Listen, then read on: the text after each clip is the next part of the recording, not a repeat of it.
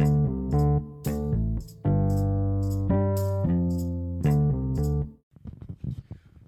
right, guys, welcome back to Chamito Talks Life. We are back at it again for another episode.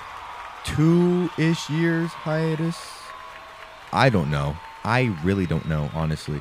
But I'm excited to be back. I don't know if you guys are excited for me to be back, but it has been a long-awaited episode. Just in a couple updates.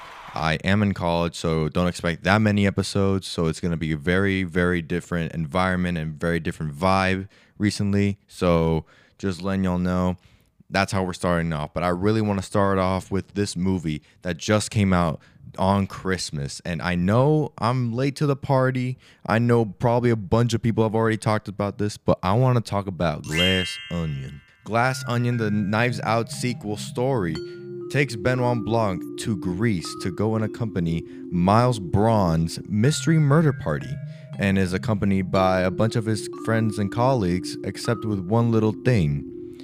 The game is afoot in this story. Although this movie does take a little bit of a turn, it takes a very weird turn just with the storytelling itself.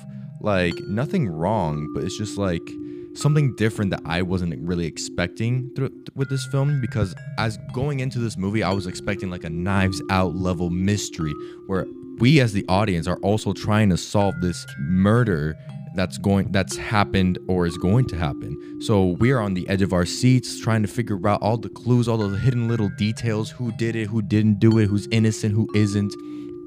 It is what kept me very like observant while watching Knives Out, the first Knives Out, with Ana de Armas, Jamie Lee Curtis, Chris Hemsworth, and of course Daniel Craig. But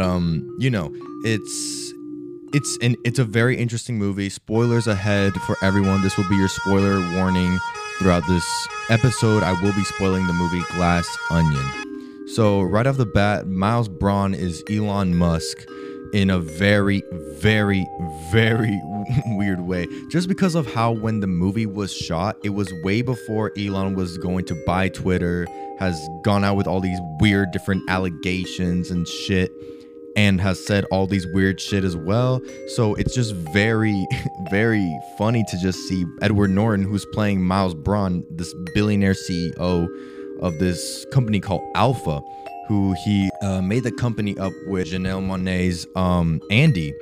So it's very interesting how Edward Norton's character, he played a very good role in this movie. I think this was one of his best roles, but I do know that Fight Club was also one of his really great roles. But he did a very good job doing this, and I think that this really well represented like Elon Musk and the big high-tech CEOs and stuff. And there's also this little thing, I'm gonna talk about little details and stuff, but most of the details that I saw on YouTube was from this YouTube channel called New Media Rockstars, which I definitely recommend you guys watching if you want to catch all those little Easter eggs and little things that you may have missed, and so that like if you already watched the movie, you can basically just get a rundown of it in that video, because they'll talk about it, like little things that you missed. But I will also talk about it in this episode, but I just want to refresh everyone's mind. I want to talk about it, just my initial thoughts as well. But yeah, let's just get into it. So straight off the bat, we get with the whole wooden box, and it's a bunch of little puzzles that you get to see. We see that in the movie. You see that Duke's mom, Dave Bautista's mom, who is the actress, actually was in Only Murders in the Building, which is another murder mystery. It's a show, but she was also in that. Actually, she was one of the people that was in The Building with Selena Gomez, Steve Martin, Martin Short. Great show also, by the way. I really love that show. I'm glad they're doing a season 3. But you get to see a little bit of the personality, because remember that towards the end of the movie, we see that Benoit Blanc has said that Miles Braun is an idiot, and he's also mentioned to him like, oh, like it was very easy to solve all these little game puzzles and little game like all these little kid puzzles and stuff like that. And so that kind of hurt Miles a little bit. You saw his expression there a little bit. So you get to see that Miles Braun in the beginning of the movie is an idiot. He isn't that intelligent. He isn't smart at all. So it was just very interesting to see how that all played out throughout the whole film. even with like imbreviate and all the other stupid words that I just could not imagine. Like I have said some words, like I probably like mix words together that aren't even real, but I don't sound that dumb. Although my friends can probably like, they can testify to that. But anyway, we get to see that, yeah, he's not that smart. It's all very easy. Like even the mom didn't even have to look at the box and she already knew how to open it. She knew what the next game was. The whole chessboard layout was already played out to get the queen immediately, which I believe that's a queen's gambit, I'm guessing, or not. But then we get to see all the different little puzzles. One was Morse code. When Yo-Yo Ma came out and said that this is a song. There was a song that once you put one layer over it, it's a completely different thing. We get to see that throughout the whole movie as well. So when he said that, we get to see the first part of the first part of the film is one song from that song. So how do I put this in perspective? Yo-Yo Ma said that when you have this one song and you layered it on top of the same song, it comes out in a different tune. So think about it as in the movie. We get to see the first half of the movie when we get introduced with everyone, when they get to the island, up until the point where Andy gets shot, or Helen, I may say. You get to see everything play out normally throughout time, throughout like all the events that were going on at the island. And then once we get to when Helen comes to Benoit Blanc for help, that's the second tune that layers on top. We get to see little things that we didn't get to see. We saw how Helen threw the remote into the bag for Birdie's bag. And we get to see how she was also in the bush spying on Dave Bautista. How we also get to see all these different little layers that we didn't get to see in the first half because we were getting misled and we weren't getting shown that. How Dave Bautista said, hey, remember when you almost pancaked me in front of, and then Edward Norton cuts him off and the camera pans away. He says Anderson Cooper's, but you get to hear Dave Bautista in the second half, like during the final act, when they were talking about the flashback, he said, when you almost ran me over at Andy's house, but then that's when Edward Norton's character, Miles, cuts him off and says Anderson Cooper's. And we get to see Dave Bautista's expression of like, damn, he really just caught me off. He was, when you almost pancaked me. And we get to hear that, pancaked, when he almost got run over by Miles and he told everyone out in the open. And so then it's a great way of just getting those little nuances and little details throughout the whole film. And it's very interesting. Even like throughout the whole, like the first film, you get a little bit of detail of what's to come. The 2 layers, how these are all very easy little things. And then when Benoit Blanc unwraps everything, how he's like, Miles did not write the mystery crime for everyone here. He didn't even plan this whole thing. He didn't even want this and that and that. He steals people's ideas. Even when we get to see when Benoit Blanc tells him like, hey, you planned this whole thing out with people who have motives in this island to kill you. It's like having a loaded gun on the table and you turning off the lights. And then Miles does the exact same thing once Benoit Blanc is downstairs and I don't know how the fuck he did it or how the hell he did it, but he got the lights to turn off. He got Dave Bautista's gun. His name is Duke in the movie. And he went away with it. And then that's when Benoit Blanc is like, dude, this dude's a freaking idiot. It's just so dumb. But no, I got respect for that. Like how we get to see like, gets not exploited, but like gets revealed to be such an idiot when they're known to society and to the world as a brilliant person built on lies and just secrets and stuff. It's also a little detail that I saw when we get to see the article of him holding the napkin that Janelle Monáe saw on the article that she was reading before she like trashed her whole living room. We get to see that he's doing this pose reminiscing of the whole Theranos picture of Elizabeth Holmes. I think that's her name. Elizabeth Holmes with the little thing to, read the blood and the blood sugar and all that stuff. It's the exact same pose and the exact same like black turtleneck. The hairstyle is slicked back. The background, like everything is so planned out on people and corporations with built on lies and have like lied to the whole like system based, not the system, but to society in general. We get to see that Elizabeth Holmes now is facing, I think, 20 to 23 years in prison for like basically just building her company on lies. Theranos was gonna be revolutionary. It was gonna be in CVS and all these other places, but she lied. She just kept getting money and not going on with the plan and using other things to value her company, which were her own ideas, but stole them from others. You can see it all in the Hulu. You can see it on the Hulu TV show called The Dropout. Great show. It was a great show. Oh my goodness. I loved it. It was amazing. I freaking loved it, and I just hated. Oh my God. If we're gonna talk about like true stories and stuff like that, The Dropout was a great. Like, it was so well done. Amanda Seyfried deserves every fucking award that comes her way because she nailed it. The look, the smirk, the talk, everything. And this whole scandal was so well done. The scandal is still going on. Trials are still happening. Sonny, the guy that she was engaged with and like held with the company, fucked her over as well, but she fucked him over as well. This is a whole scandal, and it's amazing how well they portrayed it, how well they told this story. But anyway, going back to Glass Onion. The only thing that I felt like it was a bit of a letdown in a way comparing to the first Knives Out movie. Just because we get to see like the whole story play out. We get to see that there is an actual murder. We get to see that. Hold on, let me look it up. I did a whole project on this for my film class in high school, actually. So we get to see that, what's his face? Thrombey. Christopher Plummer's Harlan Thrombey. We get to see in the very beginning of the movie, before the title screen comes down, we get to see that Harlan Thrombey has his neck sliced, slit his throat, and boom, it starts right there. We're like, oh shit, what the fuck just happened? And we get to see police get investigated. We get to see all the interviews with all the families. And then we get to see Benoit Blanc start talking about all this stuff. And then that's when we get to see the flashback when Ana de Armas enters for investigation. And we get the flashback of how it happened, how she mixed the vials up with morphine and the medical stuff, how she mixed the morphine and the other stuff. And so then that led to problems with Harlan and Ana de Armas' character Marta, and how he was like, no, you don't want to call the police because then they're going to question you, and when they question you, they're going to find out you're undocumented and all this stuff.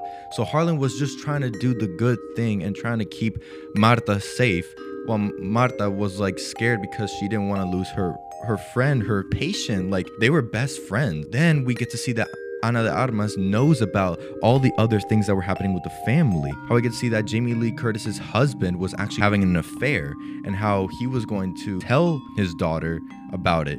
And then we get to see that Chris Evans also yelled at him and was saying something about the will, and it was a whole thing that was going to happen.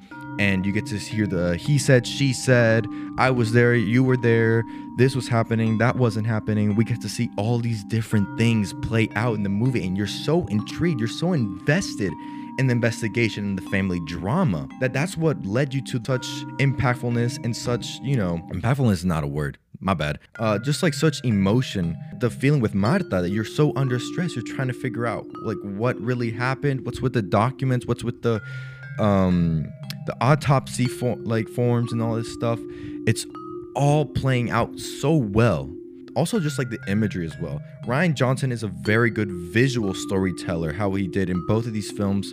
Very well costume designing, very well visually stunning colors and set design. And just like everything is very well with just the lighting, the camera work. One of the first shots that we see in Glass Onion is when they're at the dock. And at the first silhouette shot that I saw Rian Johnson explain that was the first shot that they ever filmed when filming started for Glass Onion. And I think that was a very, very well, very good silhouette. I love silhouette shots, even in just like in general. And just like the costume designing was so well done. Kate Hudson's character was literally just a batshit color, just, it was a bunch of color. I loved it. I loved that line. Like, you get to see, like, in the beginning of Glass Onion, everyone is wearing different kinds of masks. You see that Catherine Hahn is wearing a cloth mask, not really doing much, and she's also the governor of Kentucky, I think. And then you get to see that Lionel is wearing a surgical mask because he's a scientist and he's also working for Alpha. And we get to see Kate Hudson's character, and she's wearing just like what Lana Del Rey wore at some award show that is just like a bunch of holes. literally does not protect anything. You get to see the mouth, the nose, everything, not protecting shit. And then we get to see that Duke and Whiskey aren't even wearing masks because they don't give a fuck. And the other thing is that it was interesting because it was set during the pandemic when we were all like closed off. We were all at home.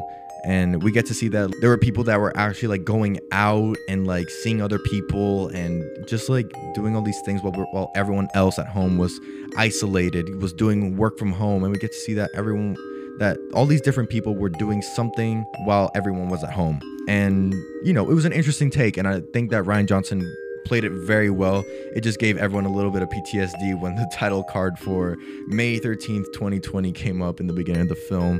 It brought me back. I'm like, oh shit, like that happened? Like, damn, like that felt like such a long time ago. Like it happened such a long time ago. Like that's when like the podcast, like when this podcast started. When this podcast started, it was during the lockdown. So it brought me back a little bit. I'm like, damn, like what happened back then? Like 2020, May 2020, I was like, you know, I was still in school. George Floyd was murdered. We were all in lockdown and Black Lives Matter protests were happening while the police brutality was also starting up. And, you know, we're all at home working. We're all still trying to figure out all this online work and online school. And, you know, it was interesting just to like reflect a little bit. It gave a little bit of PTSD, but you know, it was interesting. And how, okay, one thing that me and my family, we didn't really like as much was the whole Mona Lisa towards the end of the movie. And I gotta say that, you know, burning the Mona Lisa, you know, it's symbolic, poetic. It's represents that his dream and his idea that he got when he was in Peru traveling, when Miles Bron was in Peru traveling and got the idea from this guy about this less hydro whatever majig gem crystal thing that can power up cities and houses and whatever and workstations and whatever. It just shows that it was an interesting idea bringing that all together, but having the Mona Lisa there was kind of dumb. It just shows how dumb he is, but also just like how dumb it was to really burn it down, just to burn down the Mona Lisa. Like I know it wasn't the real Mona Lisa, but it was just kind of dumb to just, you know, to burn it at the end. And I also like the little hints. There was a painting in the bathroom when Helen and Benoit were in the bathroom discussing. There was a painting behind Benoit, and it showed this. It was a blue-black background with yellow light, with yellow stars, I think, with a black figure there, but only with a red dot near the heart. And it's a little symbolic to, you know, when Helen gets shot in the movie and it hits right at the heart, but then the diary, the journal stops it, which is also another dumb thing, that little thin journal could stop a fucking bullet. I think that was really dumb. Whatever, I don't really care. It's a movie. It's not my movie either. So I didn't direct it. I didn't edit it. I didn't do anything. I'm just critiquing here, but I still, you know, I somewhat enjoyed the movie in a way.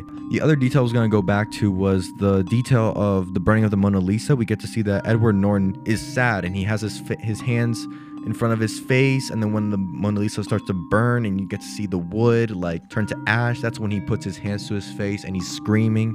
It is just like the painting of The Scream, of the guy on the bridge screaming with his hands on his face. And it was just interesting. It was interesting to just see that, and it was a nice little detail as well, just to get to see all these different these different paintings around him, and they're all these dumb like paintings, like his body on the Brad Pitt body from Fight Club, which is kind of weird because if Edward Norton starred in Fight Club and this is set in 2020 and he's playing as Miles Bron, does Miles Bron think that he has a doppelganger in Fight Club? Because that's the reference there. That's the reference there. That's Brad Pitt's body, but with Edward Norton's face on it. And then we get to see that he also has a Kanye mural, which is like controversial nowadays because Kanye has said a lot of stuff like Nazi stuff and Holocaust, and it was just not it. But it gets to show that, you know, dumb people follow dumber people. I've been taking my philosophy class, so it's kind of interesting to just see how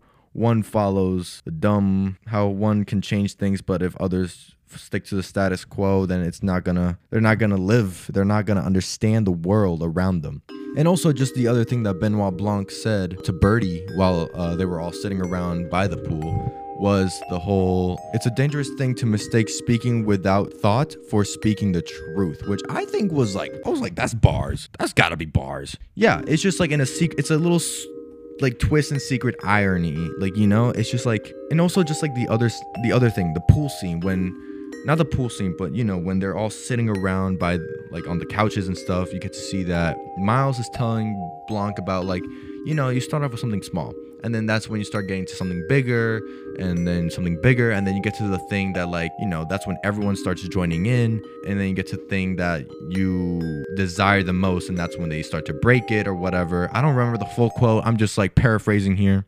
You get to see that with the final scene when Helen is breaking all the glass things around her, is the thing that everyone wants to break because it's so fragile and it's right there. So she starts off small. She starts breaking one, then a second, then a third, then a fourth, then a fifth. And then that's when everyone starts joining in. Whiskey does it. Then Kate Hudson's character does it. Birdie does it. And then that's when Lionel and Catherine Hahn's character does it.